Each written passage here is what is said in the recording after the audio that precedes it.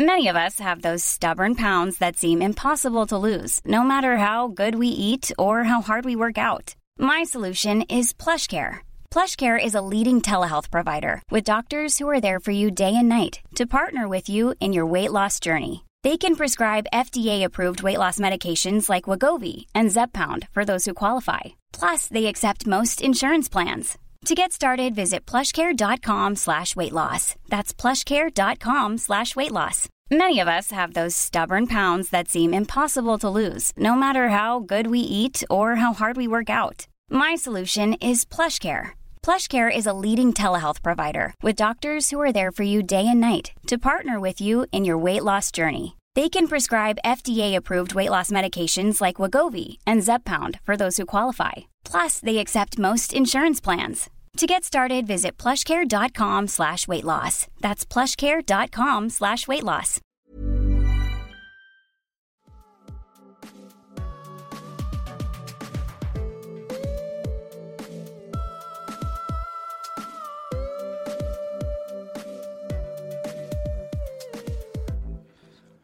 Hello and welcome to this episode of the Irish Economics Podcast. Before we get stuck into today's episode, I have two pieces of housekeeping. First of all, regarding the schedule of future episodes, I had been working from a series format so far, and this second series was only supposed to last about 6 episodes, but with the lockdown and the lower opportunity cost of my leisure time, I stretched that out to nearly double that. So I'd like to keep this series going a bit longer, so I'm not going to call a halt to the series just yet, but I think an episode every week might be unsustainable post-lockdown. So for the foreseeable future, I'm going to try and release a new episode every fortnight. Secondly, I'd just like to give a huge word of thanks to my new patrons. It's great to interact and get some direct feedback, and your help in keeping everything ticking along is really appreciated. The Patreon site is at patreon.com/IrishEconPod. If you've enjoyed the podcast as much as you enjoy a cup of coffee a month, the Patreon is a way to say thanks. And thanks also to those who've offered feedback on recent episodes. We've got a lot of comments, both personally and through iTunes. Just want to say that, hearing that others have enjoyed the podcast, have found some of them useful, especially the Economics Careers episode. It makes it all worthwhile, so just thanks very much for that. Okay, so just on to today's episode. It's slightly different to our usual focus in that we have a music economist, Chris Carey, on. Chris has a number of very impressive titles and former titles. He's head of international marketing at TicketSwap, a founder of the Fast Forward Music Conference, a former global insight director at Universal and EMI, and a former senior economist at PRS for Music.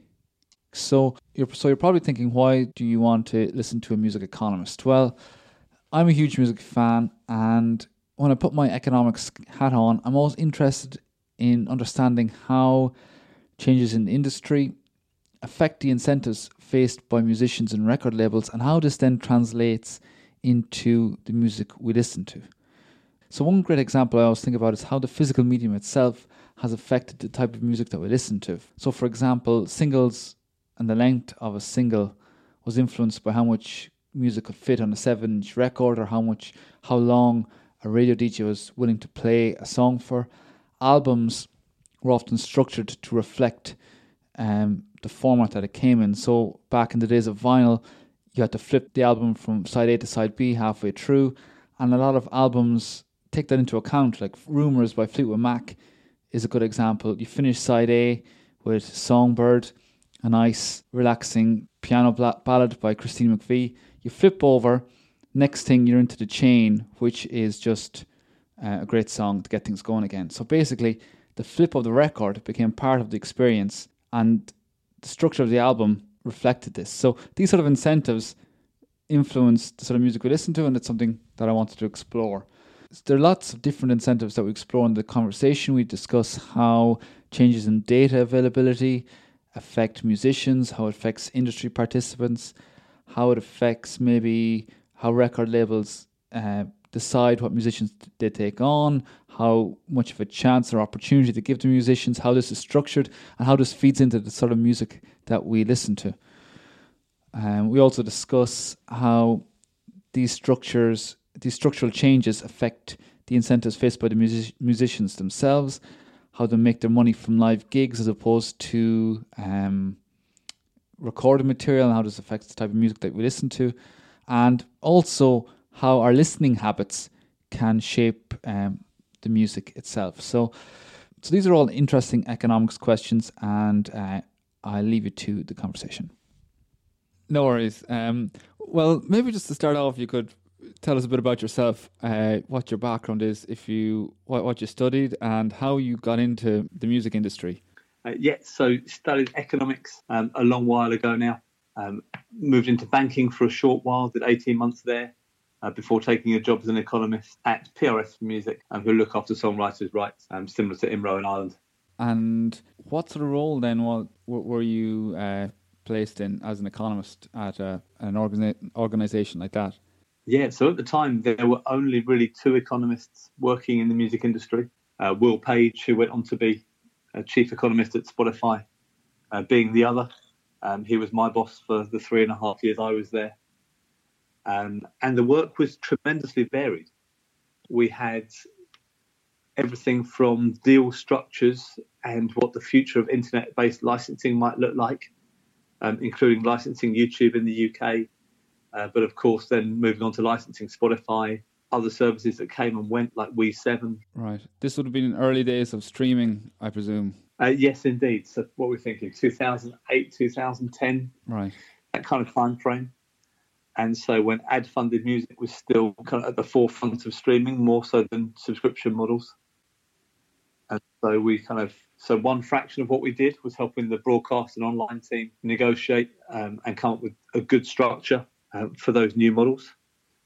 We also did some kind of more of the international work. So how do you optimize revenue from overseas, and all the way through to adding up the music industry in the UK kind of for the first time, so we could present ourselves to government much more effectively and demonstrate the value of the creative industries so that we were an effective lobbying force, right, as we deserve to be. Okay, so very much on the side of what's the value being created in this industry, and then like any other industry representative group, trying to just present that. Yeah, that was part of it. And obviously inputting into what is now called UK Music to make sure that they had the best evidence they could when they were lobbying on behalf of the wider music industry as well. So one thing that I find really interesting is when you look at, you mentioned Spotify and these sort of streaming services and the data that they have. Have you done much work on that in terms of how the data kind of influence decisions of these sort of companies? Yes. So leaving PRS, I went to EMI Music Group, or EMI Group even, where I looked after their recorded music division and their publishing division for Spotify data and iTunes data globally. So I built and ran their big data infrastructure, probably 14 billion rows of data back in the day. Right. And helped bring the right questions to the table, answer those questions effectively, but then on a global scale to make sure that people could self-serve, which was fairly innovative at the time. It's fairly expected now. And what sort of questions would you be asking? So let's do the basics. Demographics. Who's listening? Who listened last week? Who listened 4 weeks ago? Which songs are they listening to? Right. We would make sure.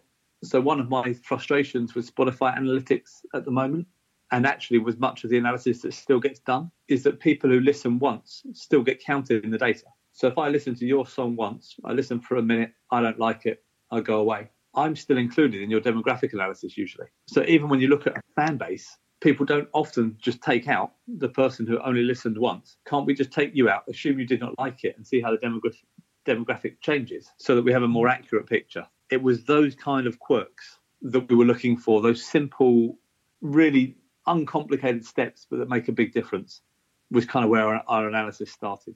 Actually, that seems like valuable information in its own way, because if you see trends, people who listen to something and don't like it, well, that's as valuable as the people who do. Completely. Knowing who not to target. If you assume part of the value of understanding your audience is to go and find more people who are like them, then understanding who loves you, who likes you, who could be persuaded, and who's never going to be interested are 4 really helpful groups to grasp. And so those rejectors become really useful inputs because you know not to spend money trying to reach them. And so when you get that data, would you you present maybe some sort of descriptive statistics of what people look like and who's listening and maybe how long. Would you do any sort of dig a bit deeper, some sort of multivariate analysis to try and see how, well, if I like this band, well, then I'm likely to like this band, and we should target in that context, and, you know, really get under the skin of these sort of trends? So there was certainly some complex analysis done. Yeah. The thing to remember with music, though, music is so hard to quantify in the first place that it can be really hard to do decent, deep analysis of who liked what and what they'll listen to next. Only because the reason that I liked a piece of music and you like a piece of music might differ completely. And so we see consumption behaviour, but we very rarely see the input that caused that output. And so it can be very difficult to kind of quantify music enough to make those kinds of recommendations. For me, it's where something like Pandora was fascinating. They started with musicologists and looked at the essence of music and how it then connects. By contrast, you've got Spotify running kind of algorithmic analysis built on the EchoNest database that they purchased a long while back now, fully integrated, kind of looking at how people perceive the music they tag themselves.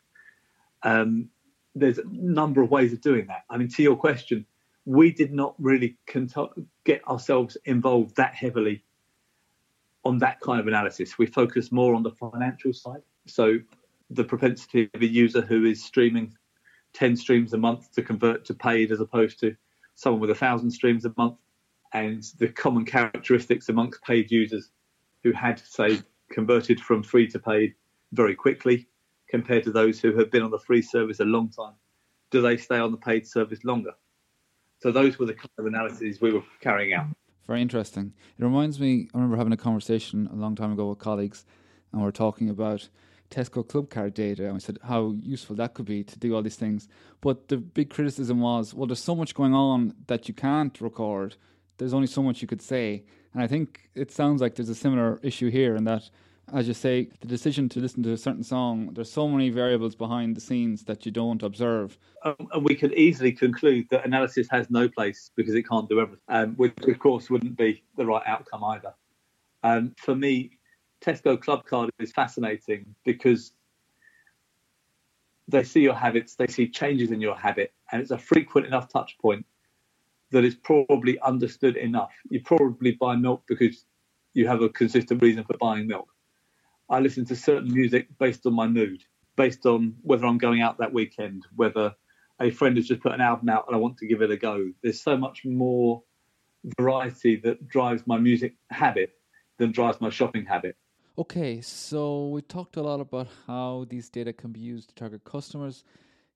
One thing I wonder is, can they be used in managing artists? For example, would they be part of decision-making when it comes to keep a certain artist on, to give them a new contract, perhaps used as a performance metric? Yeah, so I think it can.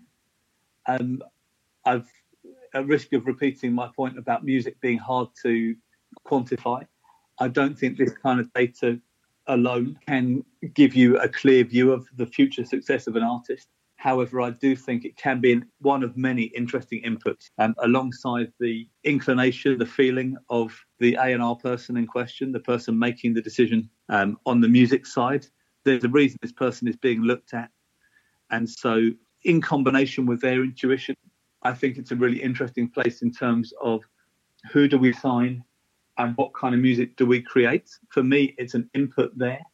And it's a fairly soft signal, I think, at that point. Jump forward 6 months, that person has been signed for 5 right reasons, not just the data, and they put their first single out. We have a hypothesis internally that the demographic is X, the age group is Y, and we expect that it will connect with people who shop at A, B, and C. So their targets, the targets they need to hit, maybe it might be informed by the data. The targets they need to hit, but more likely, if you assume we know very little at the start of an artist's journey, that we don't know what album 3 looks like when you start at the beginnings of album 1. And there are countless examples of artists who have changed dramatically over that time, others who have had wild success with a second album, having not done so well with the first. Adele might be an example. Ed Sheeran gets to go from mega hit to mega hit does very well, changing just a little each time. Could you have anticipated when you pick up a singer-songwriter who'd done the UK circuit 100 times where he would go next? There's not enough good information at that early stage. However, once you've got music out, you can see who it's resonating with. And for me, that's the value of Spotify data more so than simple sales data. Indulge me 1 second. If I look at when my career started, sales data was a very good source of insight. How many copies did we sell? But you actually had no information on who was listening, how much they were listening, whether they bought it for one song or for 10, whether they discovered track 7 and it became their favourite song ever. Or all you had is a transaction, no interaction. And so to enter a streaming world, you had listening data, meaningful, personal listening data for the first time. So then we look at, I know Emily Sandé put a single out for us. She released Heaven, debut single. Okay, which groups is it connecting with? Do we need to change our marketing plan? Is it doing what we expected? All of that insight comes very quickly and in a really timely manner in great detail. That for me is the big power of Spotify, Deezer, Apple Music insights. No, that's really interesting. And you struck on something that I always think about is that you mentioned that you might like a song. I remember when I started buying CDs, first of all, and I didn't have much money, I had about 4 or 5 CDs and I listened to them inside out, basically, until they were worn thin. Absolutely, which doesn't happen now. And that's a whole topic. Yeah, but then you mentioned, you really fall in love with a song, and it's probably some album 7, that's sort of hidden away, but it turns out to be after repeated listen, it's a grower as opposed to, an instant hit. Is it changing habits? Can you see these sort of changes in the data that people are not necessarily listening to a whole album anymore, and are we losing that to a certain extent? That people? Yes, so you can see it in the data, and you do see a trend away from listening to a full album. Let's look at what that does for music. Back to you and 5 CDs. You would play them to death. And interestingly, if you did not like it the first time, you would listen to it a second time, a third time, a fourth time to make sure you really didn't like it because you've spent money on it and your friends are telling you it's great, or the tastemaker on the radio says this is the one, and it's a grower. It just takes a little minute. And some of the best music you will know doesn't connect with you straight away, but becomes an absolute love after you persevere through that early stage. And that kind of listening behavior where you persevere with a record, you wrestle with it, and you find your way into something deep, complex, that becomes beautiful, doesn't happen in the same way now as when you had 5 CDs, you've just paid £12 for it, and you're going to make sure it works for you. You're going to give it its best chance. Jump forward, you've got the streaming situation where now you can play any song for 15 seconds on a playlist someone else provided for you, decide you don't like it, and maybe never visit it again.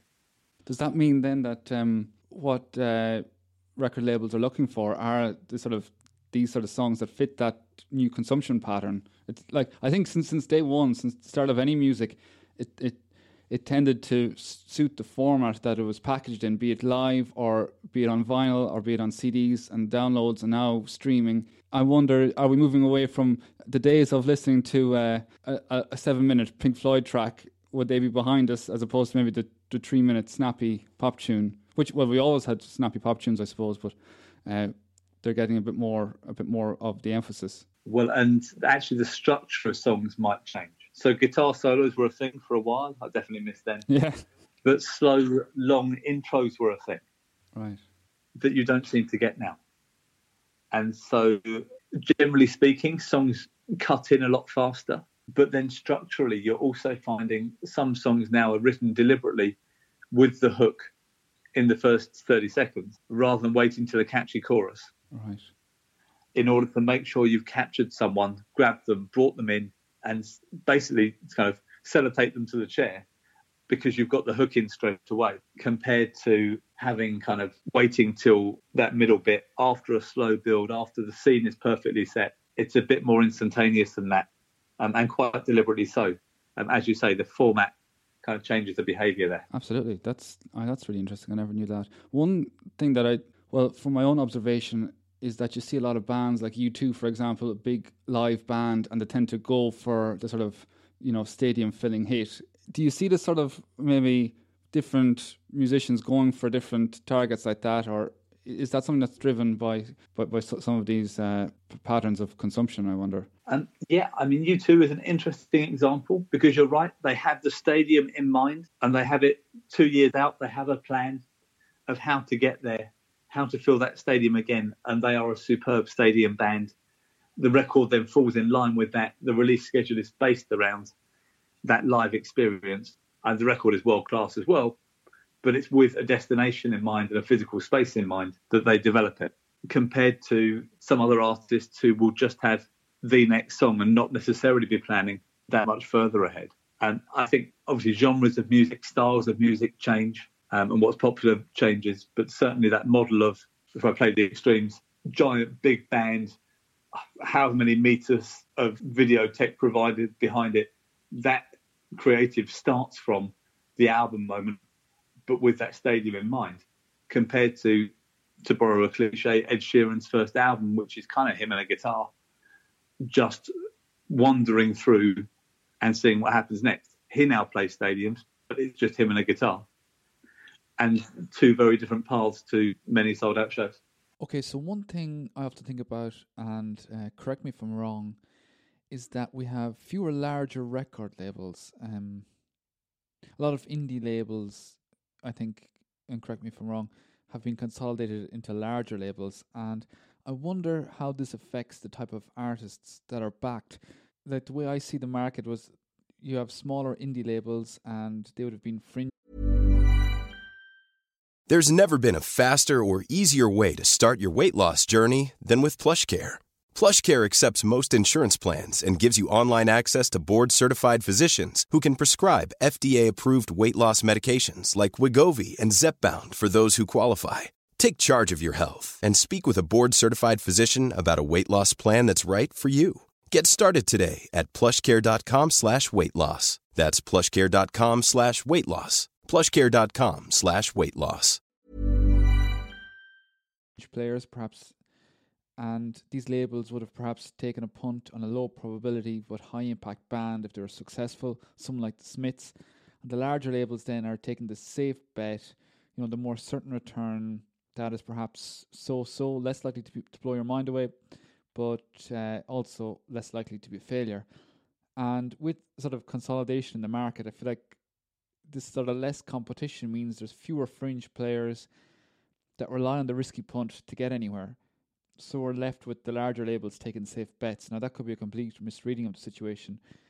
Another thing then maybe that I think about is it could also be the case, of course, that we have, the model has changed, the financial return has changed, and record labels then need to adjust their portfolio to account for that. So I wonder, does any of that make any sense? So I agree with chunks of it. So let me try and run through how I see the world and we'll see where we disagree. For me, the consolidation amongst the major players probably doesn't diminish risk appetite. If you were risk averse, you wouldn't be a record label. You'd be a bank, you'd be something different. The appetite for creating something interesting, innovative, new exists across the spectrum, major and indie.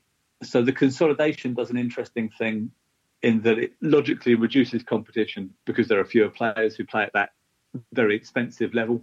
But actually, if you look at how Universal is structured, the internal labels compete with each other. And so you haven't necessarily lost competition from the marketplace. There's still a hunger for snapping up the next thing. And Universal's labels compete with themselves as fiercely as they compete with Sony and with Warner, who, of course, compete with each other as well. There's a huge appetite for taking a risk on the next big thing. Now let's talk about established acts, and we'll come back to cutting edge talent in a second. For someone like Robbie Williams, who is a very predictable entity, not personally, but of course on a commercial level, you can have a very good idea of what Robbie's financial situation should look like if we play our cards right, based on his existing audience. And so there's a lot more to feel safe about in that situation. You've got much greater clarity of the artist, their creative direction, and you've got a very clear view on how you can market that effectively because it's been proven before. And so there has definitely been a preference for doing the right deals with artists with large existing audiences because you know so much more, your risk is reduced. The reason the risk is reduced becomes important, the reason lower risk is important is because the returns have fallen. So it's not the risk appetite that's changed. It's that the return for being successful when taking risk has dropped significantly. And so the industry has obviously shrunk since its peak in 2000-ish with CDs. It fell significantly till about 2011, 2012, and started coming back around again, probably even more recently than that, growing now meaningfully through streaming, but not yet at its peak from those days. So you've seen less money around, which means taking risk becomes more expensive in economic terms. The risk is higher, proportionate to the reward. And that, for me, has been one of the big driving forces in lower risk. So that consolidation towards proven audiences, proven fan bases is one way to reduce risk. The other side of it is to do different deals with emerging talent and to do those deals later in the artist's life cycle. So once an artist has proved themselves, rather than once an artist shows promise. And the logic is the same, proven audience, we know a bit more, we've reduced our risk that way. And that changes the dynamic a lot for the whole industry, especially for the artist managers who often now carry artists for a lot longer in order to get them to a major label deal or an indie deal, any record deal. That deal then is not what it used to be. So it seems that, the returns have fallen and therefore the portfolio has shifted more towards maybe something that's more predictable. And then when it comes to bringing in new talent, you want a bit more predictability there. And would a lot of the data and analytics come into play then when it comes to determining how safe a bet a new artist may be? And does that data maybe make it easier for the artist to prove themselves and to get to that higher standard than maybe back in the day when... Nowadays, there's so much information available to everybody, and you can record at home in your bedroom, and you can do all, promote yourself online at a relatively low cost. So I imagine it is a bit easier for the artist, but at the same time, you have to put food on the table, I suppose. Completely. And I'm glad you mentioned the kind of bedroom DJ artist recording from home situation, because there is definitely a reality where people can do so much more for themselves now than they could ever do. That the question of whether you need a record deal is completely legitimate. You can have a global hit. So Tones and I in Australia had a song doing well, Dance Monkey, great. That song travels the world and she becomes a global success on the back of the global platforms that now exist, Spotify, Apple Music, and so on. The good news is that because you can do things yourself, you can prove to a record label you are worth signing. Or you can decide, I don't need you guys. I appreciate the offer you've just made me. I think I'm better off staying outside of this structure, and I will do it myself. I will build a team. I will get some external marketing help. There are agencies that do that. I will get my music distributed through a platform. Number of players do that for you. And there's huge opportunity to do a lot more for yourself than was ever the case 15 years ago even. So the balance is shifting a little there. Sorry, you asked about the data side of things and whether people can prove themselves that way. And so I think there is a lot more information available to artists. I think they can be much more empowered much earlier on to kind of get the same insights that would have been exclusively for big record labels years ago. So that's powerful. It also equips the indie community to compete with the majors, which is great. In terms of how that information is used, there's certainly an extent to which it can measure success and can quickly tell you whether or not something did not work. I don't think it quickly tells you whether something will forever work, but I think it can tell you if something is just not connecting and that you need to change tack. Okay, no, that is very interesting. All right. You see a lot of discussions about how, you said that the peak was around CD sales. Now we're moving into streaming. If you're an artist, particularly a young artist starting out now, and you want to make your living, is the same emphasis on the returns of the recorded material, or is it more towards maybe live performances, and does that maybe influence what they prioritize when it comes to their career? Yeah, I think that's a great question. For me, if I look at the big picture, live music in the UK overtook recorded music in the UK in about 2009, and live has kept growing. So on a macro level, there's more money in live music than there is in records just now in the UK. Hard to say globally, because global live data is hard to get hold of, but you would imagine the picture is the same. That certainly live is on the up. Recorded music now growing, but live is growing fast. If we absent the current hiccup, let's say, with Corona. Sure. Yeah, that's going to be interesting to watch, but we'll come back to it. Yeah, absolutely. If I was an artist starting out now, I think being good at live has to be a very high priority. I think once you have a song that works, making sure it also works live and making sure that you as an artist can function in a live environment, I think that's pretty crucial, both for your development and your artist fan base development, but also then for making money. If you look at the value of 100 people streaming your music tonight, or 100 people paying to be at your show tonight, the economics are pretty clear that live is good for having a moment with a higher price point. What I find it really interesting is then when you think about what sort of music return comes out of that, because you look at band, like the traditional example of the Beatles, where in their early career it was all about the live pop hits, and then when they stopped playing live, it's when the really experimental stuff came out. So maybe that could be a good thing and a bad thing, in the sense that maybe later in a career people start to experiment. But I think these sort of incentives can shape the music that's created. Completely. And I think if you try to think of a good example, there are artists who sit in the studio for a year to make the perfect piece of art, and that works, and that's their audience, and it works for them. But I think the return for that kind of artist who doesn't want to be seen, doesn't want to perform, and doesn't want to really invest in that live arena, I think the revenue opportunities are quite capped compared to someone who could just be really good on the road. Someone like Lewis Capaldi is interesting, was selling out arena shows before he had an album out. And that was based on 3 singles at the time, smashing songs, but also based on being very popular on social media, very likable, very funny, and found an audience that way. And his audience wanted to see him live. And then he was selling tickets before the album was even around. That's new. That is very new, absolutely. And we've shifted from where the live show was to promote the album, whereas now definitely the album is to promote the live show in that context. Completely. It's almost your excuse to put another show on. Yeah. Which is so different to where the world started. As you say, jump back to the heyday of the CD era. The purpose of playing live was not to make money on tickets. It was actually to shift as many CDs as you could. And this was sufficiently true that the record label used to pay tour support. So the label would pay you to tour at a loss because it would sell them enough records to make it worth it. Right.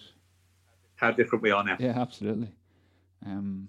Okay, so just maybe the final few minutes. There's a lot of people of different interests listening, and a lot of data nerds might be interested in the sort of stuff that you do when it comes to digging through all the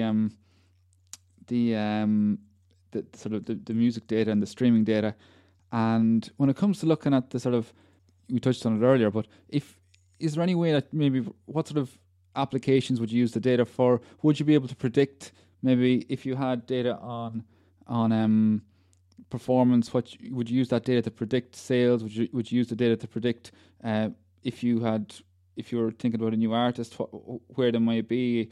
I know there's a lot of unobserved variables, but what sort of applications would you use, and what sort of modeling techniques would you would be used in that context? Yeah. So if I think about some of the questions that predictive analytics could address from that label position, I think if you've got 3 artists who've just done one album, you're looking at which one of these 3 in a similar genre, similar space, which do you keep? Which one do you predict success for? I think that's a really interesting position. Similarly, predicting international success for artists who are doing well in a particular territory is vital, because you can spend a lot of money trying to break Robbie Williams in America, but if they don't get him, it's never going to work. That's probably less of a marginal call than some. Robbie does fine in America, but it doesn't do as well as he does in other places. If you're looking at which DJ can transition from Australia into the Netherlands, you've got to look at a number more variables on cultural fit, but also the music style. There's so much going on there that you could analyse who you think is going to be most successful out of your roster before you take the plunge based on that global understanding. I think that international element is a particular challenge, and getting it right makes a lot of money. Avoiding getting it wrong saves a load of money. And then, of course, there's some stuff in between. Sure. Oh, so would you have models in place that would say, given what we know about this artist and similar artists, this is what we would predict in terms of their performance in different territories, in those sort of examples you gave? Yeah, absolutely. So you can look side by side at 2 artists based on some parameters you think are the key to success in territory X, based on the experience of other artists comparable in that territory, and then see, well, okay, which do we think of these is most likely to connect with these core variables we've identified? Interesting. So, yeah, if demographic is a key part of it, okay, who's going to grow into that demographic, or who's already there? And what are the commonalities between, where they're successful now, where they need to be successful, and going forward? There's a lot we can do there. Okay, that's really, really interesting.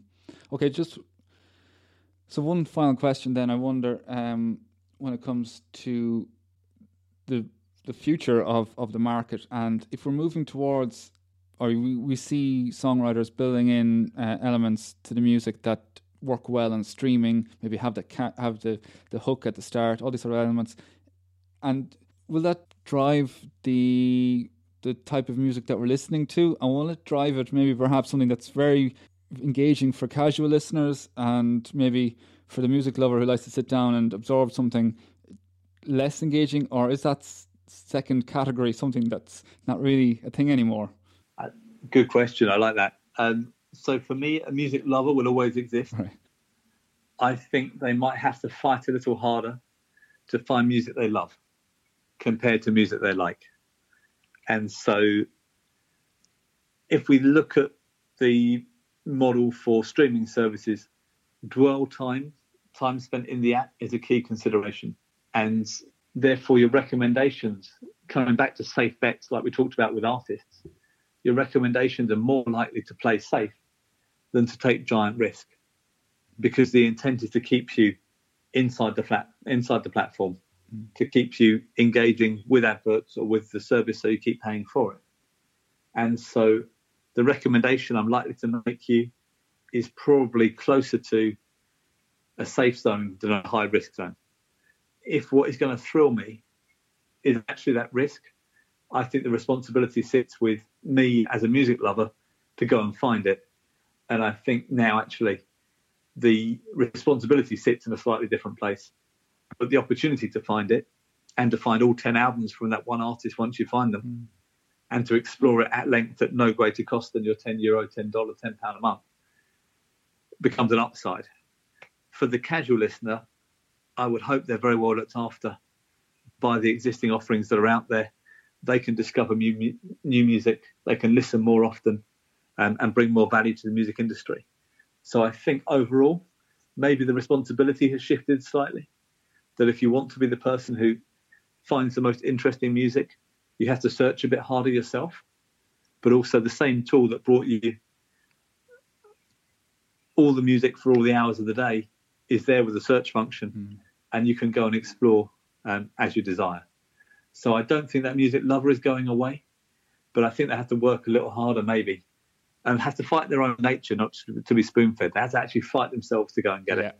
No, I think the distinction. I can empathise with that in terms of fighting your own nature. I remember the first time I got an iPod, I got so lazy. I was just listening to the same thing over and over again. I had to go back to my portable CD player and just bring one CD with me so that I would get over that hurdle. So definitely, I can see how trying to emulate the old days of trying to fall in love with a CD, but I think that gets more difficult. But no, absolutely. And we talk about how the format changes behaviour. We talked about it from the creative side, from the listener perspective. You might have to fight a bit harder to go and find what you love, but it's totally worth it when you find it. Absolutely. Okay, well that's a good note to end on. Thanks, Chris. That was really interesting and insightful analysis. Fantastic.